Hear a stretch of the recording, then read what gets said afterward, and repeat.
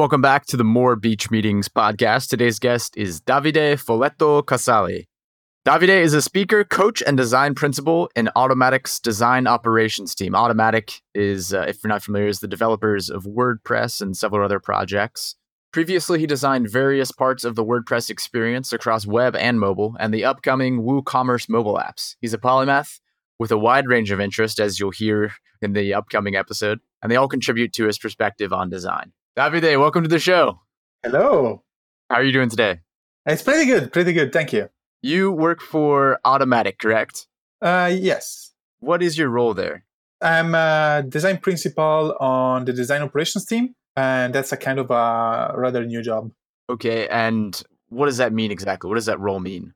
Design operations is something that came up about 2 years ago or so, a little longer maybe. It's basically the design side of developer operations. So we focus on people, so growth, hiring, and so on processes, so how to improve and make designers more productive, and projects, so a high-level view of who works on what, how the talent is allocated, and how we can make sure that people work on what they like working on.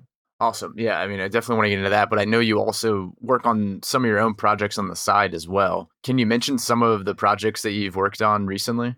Yes. So I would say it's a bit haphazard in the sense that I'm a very curious person, so I tend to work depending on what's at the moment. So I like to change, So for example, two things I can mention that are, in a sense, almost at opposite sides are, on one side, we have this thing that I did during the last couple of weeks, which is a Chrome plugin called Blip Home, that is just a very minimalistic extension for the new tab that you can try. On the other hand, we have these like more theoretical in a way projects like Make Meaningful Work.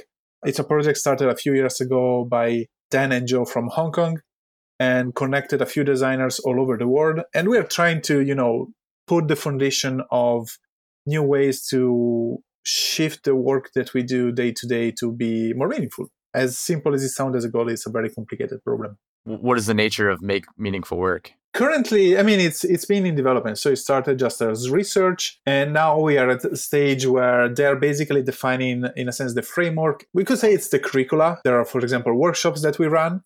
I run a few, they run most of them, of course. And the idea is just to give people the tools to reflect on the work they're doing, improve the quality of the work, improve the quality of the relationships they have, and hopefully try to work also on stuff that makes more sense for them. How do you find the time to manage those different things? Time is difficult. I would say I'm more driven by curiosity, but over the years, and a lot of failures, because there are many, many projects that never see the light of the day. But I learned that I work in this concept of bursts. So some days I can get really fully immersed in one thing. And so the skill I had to develop it over time is organize my work. So when I have these bursts of focus, I can just do something. I can start and finish something, as small as it is. And so over time, they tend to build up. And that's something, maybe anything. Could be maybe 3 articles. Maybe sometimes is a short book. Sometimes is a plugin like the one we mentioned, like Blip Home. It has been more a process over the years to find the right way to organize the work, so I don't feel either the guilt or the pressure, and I can still do something. That resonates with me. That's so tough to, as a creative person, to not put the pressure on yourself to create all the time, because you obviously want to create, but then you can start getting into this where it feels like it's a job to create. It's fine when it is a job, but what are some things that you do personally to tell yourself, or maybe habits that you've created to be able to have those creative bursts? It's really it's not easy, but it's really trying to understand that sometimes you can say no. You can say like, tomorrow I can do whatever.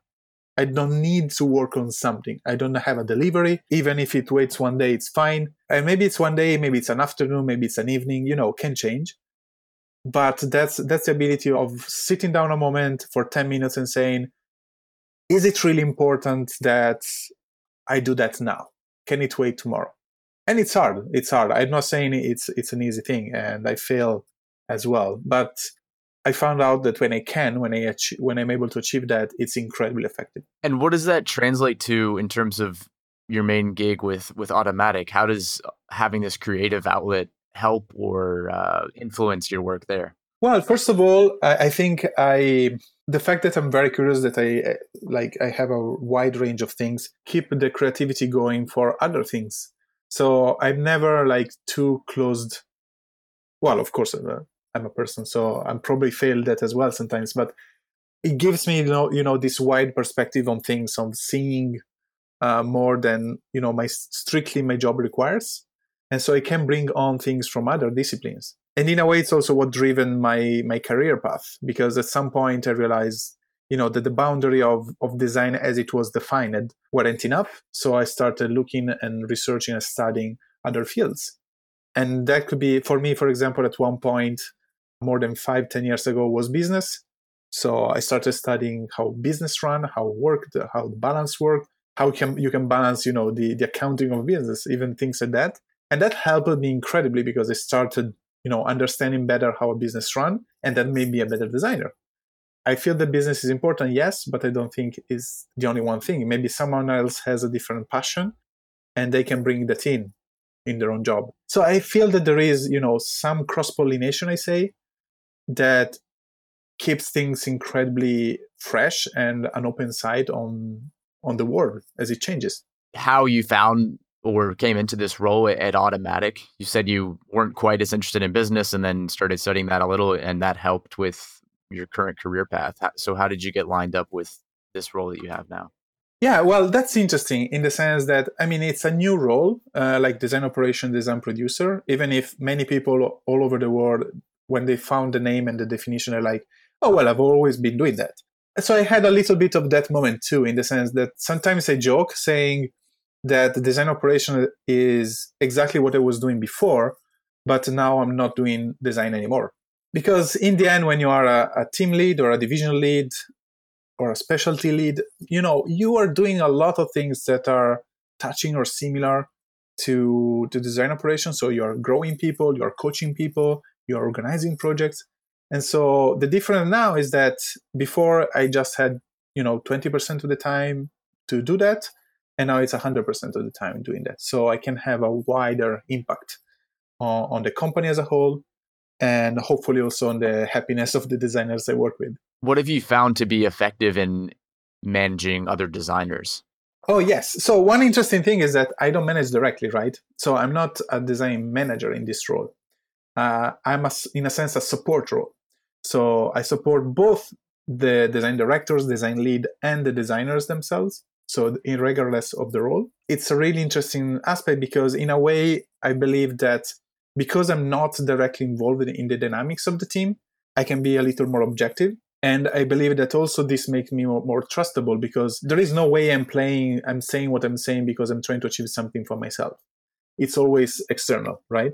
And so I believe that helps a lot in the person-to-person dynamic in the day-to-day. And also really just having the time, in the sense that given that now my 100% of my time is dedicated to that, and I'm connected with other people that do my same job in other parts of the company, I have this like wider view of what's happening, and it's easier to coordinate, best practices. For example, like, oh, there is that team over there that is doing this process in this way, and it's faster, it's leaner, it requires less manual work, and so why are not we doing that? And so I take that, I propose to the team, and if they like it, they start doing it. And this can be incredibly effective, can save a huge amount of time to the team. But it's hard to do that in a design role or in a design leadership role, because you need to pay attention to other things.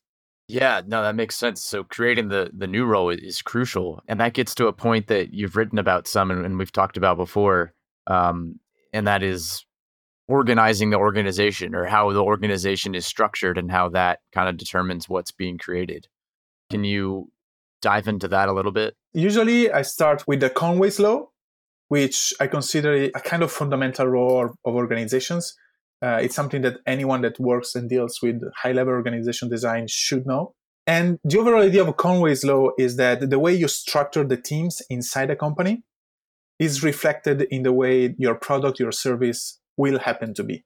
This means that if you organize your team, for example, in a team that works on ticketing, a team that works on sales, a team that works on social media, then your product will have these like three aspects that are kind of independent, and there will probably rough patches to communicate with each other and to navigate to each other, for example. And instead, if you reorganize everything, and instead of having three teams organized like that, you split like, oh, we have, a high-level flow team, a front-end UI, and a back-end team. And the problems in communication will be instead vertically, across these three teams. That's why the way you organize it shapes the way the product is shaped. So over the years, that's one understanding went. So you start thinking in terms of a Conway's law, and you start understanding that if you want the product to be built and to succeed in a certain way, you need to organize the teams in the same way you want the results to be. And that, for me, is the fundamental aspect of, the first building block. You need to understand that before you can do anything else. And it's one of the things, for example, we do in Automattic. So Automattic, we are not perfect in this, but our internal teams are fairly flexible in the sense that I've never been, even before my current role, I've never been on the same team for longer or the same project for longer than 12 months, because there was always some change in the strategy, and that meant that the team had to change. And our CEO, Matt, is very aware of this. So we use change to tackle these kind of more strategic problems. I wonder if change is somehow also to get fresh eyes on projects too. Is that an element of it, just to always have new blood kind of looking at things from different angles? Oh, yes. Yes. You actually mentioned another principle that I informally call the Broadway principle, because it comes from a research that was done with the Broadway productions.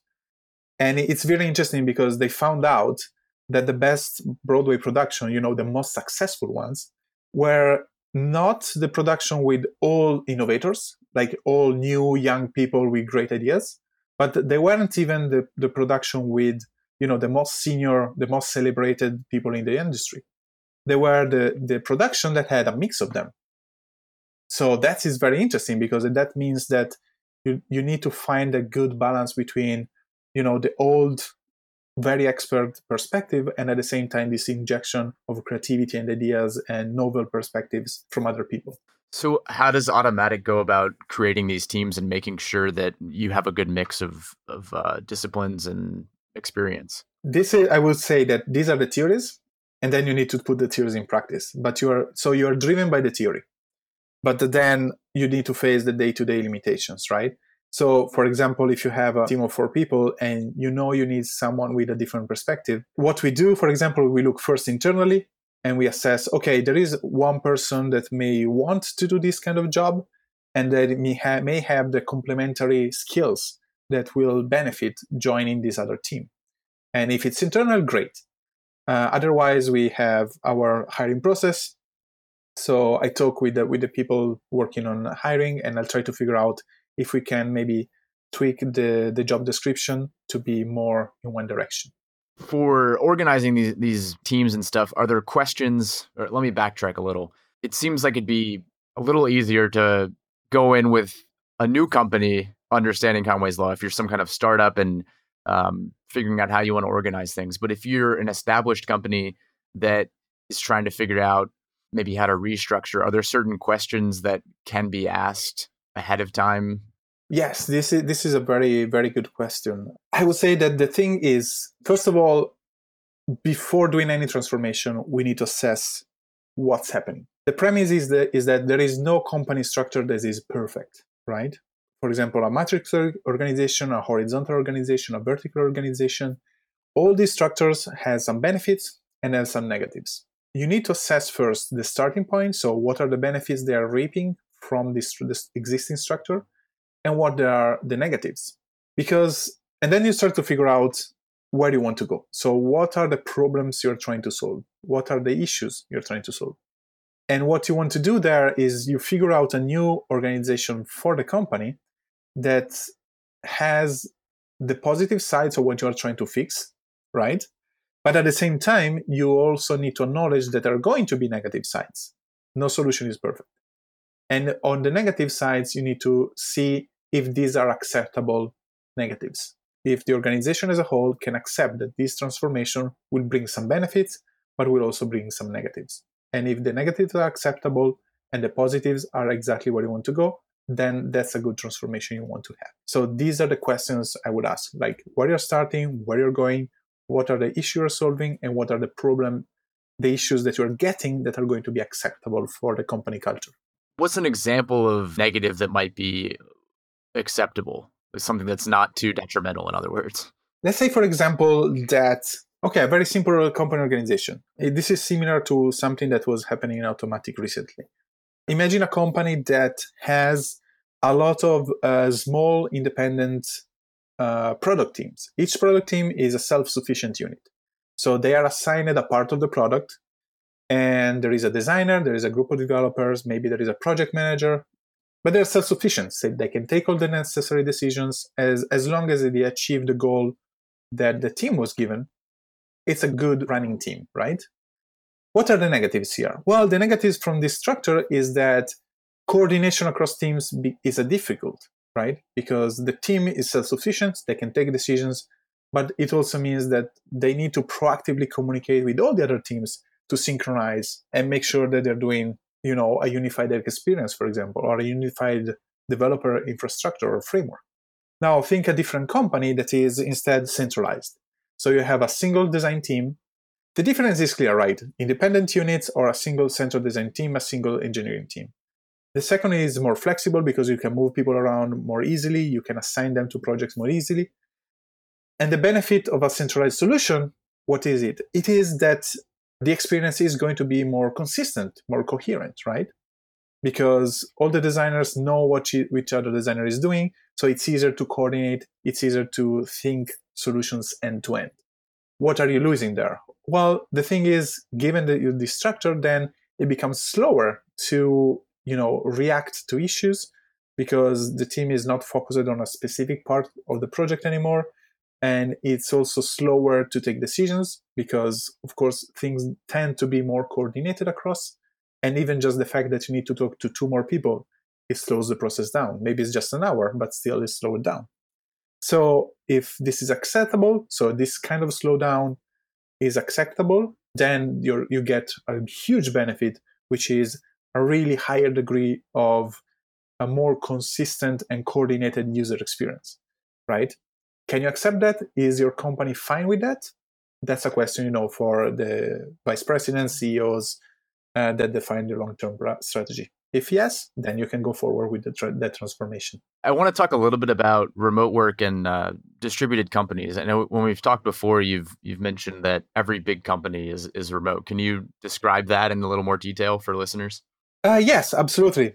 And thanks for bringing this up because it's a self-evident truth, but people need to realize this, is that when you think a company that starts, there are 5 people in the same room.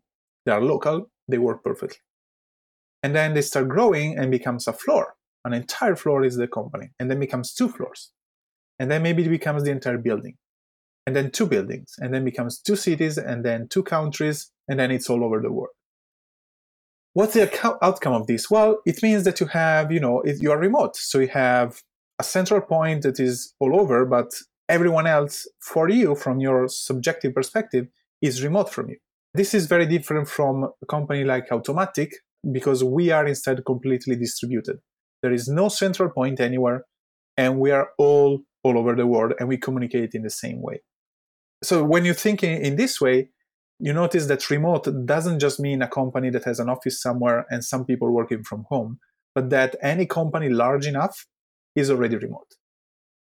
And this means a lot of different things compared to a distributed company because it's harder for them to scale because a distributed company is naturally able to scale. They don't have an obstacle in finding a new office or in finding, we use it to meet in person in a room. And if you're growing, we can't do that anymore. And how can we do that? And so they need to change their own processes. If you're already distributed, so fully remote, that's already done from day one. So it's easier to scale. It seems like another example of Conway's Law, or maybe a cousin of Conway's Law, where you can't scale or you have difficulties in growing as a company dependent on how you've decided to organize from the beginning. If you've decided to be distributed, then you don't run into some of the same barriers that you would otherwise if you're in an office location. What do you think some of the benefits are in terms of communication with a distributed company that a larger remote company wouldn't have to deal with? So I think that the main major benefit of a fully distributed company is that there are no two tiers of people. So what I mean with this is that when you have a large organization or people working from home and from an office, you have some people that, we can have a chat at the desk. I can come over to you. We can meet in a meeting room for a brief exchange. And so you have this kind of exchange that is very quick, very intense in a way.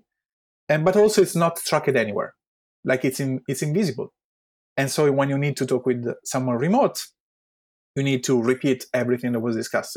You need to redo the discussion from scratch. You need to summarize. You need to do a lot of work to do, because some communication happen in one way and some communication happen in a different way. But if you're already remote, you have only one way of communicating, and everyone uses it the same way. There is no two tiers. There is only one tier of people, and it's all remote. And this simplifies so many parts of the organization, because you just have to do things once. I'd love to jump into the hustle round here, Davide, and ask you some more pointed questions, and then we can move through. Okay. All right. First question in the hustle round. What is a quote or piece of advice that is on your mind? I think it's one I use often, actually. It's "Be water, my friend," which is a quote from Bruce Lee. And I use this quote not just because I love the quote, because, be adaptable, be understanding, and be able to sense the world around you before you move. But also because Bruce Lee is a representation of someone that was both, a physical expert of martial arts, but at the same time a philosopher, and at the same time a researcher, and even if he's not widely known. So it was a very interesting person. What is an activity outside of work that you've learned from? I cannot really say. I would say that for recently, I've been focusing on studying more stand-up comedy, which is for me very interesting because it's just one person that needs to hold the entire audience. You need to prepare your lines. There is a lot of work that happens to do stand-up comedy. It's incredibly hard. It's an incredibly hard job. And so by studying, how the different comedians do their job, how some, for example, are not entirely comedy, some do a lot of society criticism, for example. For me, this has been recently a big interesting topic to study. So you're studying it in hopes of going on stage and doing stand-up, or just as an interest? No, well, I mean, there are benefits for my speaking, because if be a little lighter and a little funnier, of course, the audience reacts better. But also, there are a lot of things that then are reflected, because even when you talk to other people, when you interact with other people, sometimes you don't always need so serious, and how you hold an audience, that's again very useful for workshops. So it trickles down in a lot of different activities. Next question is, what is your favorite productivity tool at the moment? That's a tricky one, because I tend to change them a lot. In the sense that I different moments in my life, I always changed the way I organize myself. For a time, I had a sheet of paper in front of me. I just took notes every day and I updated it. So currently, it's probably, in terms of software, pure software, is probably Things that helps me organized. But I want also to mention like an unrecognized one, that is Google Spreadsheet. How do you use Google Spreadsheet personally?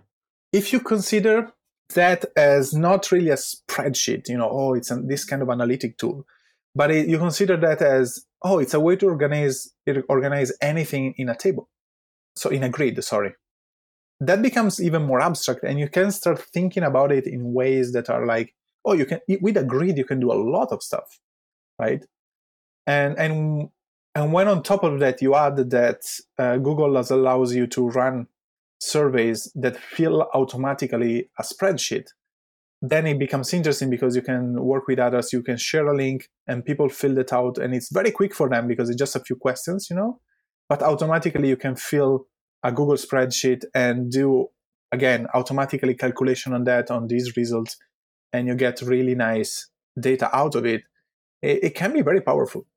Yeah, that's definitely one of my favorite uses for it when you mentioned the surveys, and especially if you're doing any kind of product discovery or any kind of experimentation with startups and projects and trying to find where problems are. Just putting out a simple survey and then you get all this data linked up to a Google spreadsheet. It's like the easiest tool that anyone could ask for. Okay, next question. Who is an influencer or what is a book that you've been obsessing about recently? I'm going with a book. I will, because again, it's very difficult to pinpoint one person. And I say that a recent one I've been reading is Surely You're Joking, Mr. Feynman, which is a book of stories told by Feynman himself. And it's so fascinating to see his perspective on the world, because he was a very smart person. I mean, Nobel Prize winner for physics, but also he has this talent in storytelling, and you see a lot of his personality outside his work that is very, very fascinating. And there are some insights, but it's also a very easy read. Before we wrap up, I wonder what you have going up there right now. Do you have a message that you have for listeners out there before we sign off? One message that I could say is improve your feedback skills. This is my talk I gave last year in a few places, but the overall idea is that when we have a concept we need to discuss, we often tend to focus too much on the part when we disagree instead of the part we agree on. And I believe that if we start considering starting point, okay, we disagree on a lot of things, but what is the part we agree on? And we start from there. I believe that a lot of work, but also life, could be radically improved. Davide, thanks so much for coming on the show. I really appreciate your time and all the good insights that you've shared with us today. Thank you very much. I'm happy. All right. Thanks for listening to the More Beach Meetings podcast. Just to reiterate a couple of the things that Davide mentioned during the hustle round. The book that he mentioned is Surely You're Joking, Mr. Feynman. It's available on Amazon and all across the web. It looks hilarious. And if anyone was wondering any stand-up comedy that he's been watching recently, we mentioned after the call that you really enjoyed Nanette by Anna Gadsby. That's available on Netflix. All right. Thanks for listening. We'll see you next time.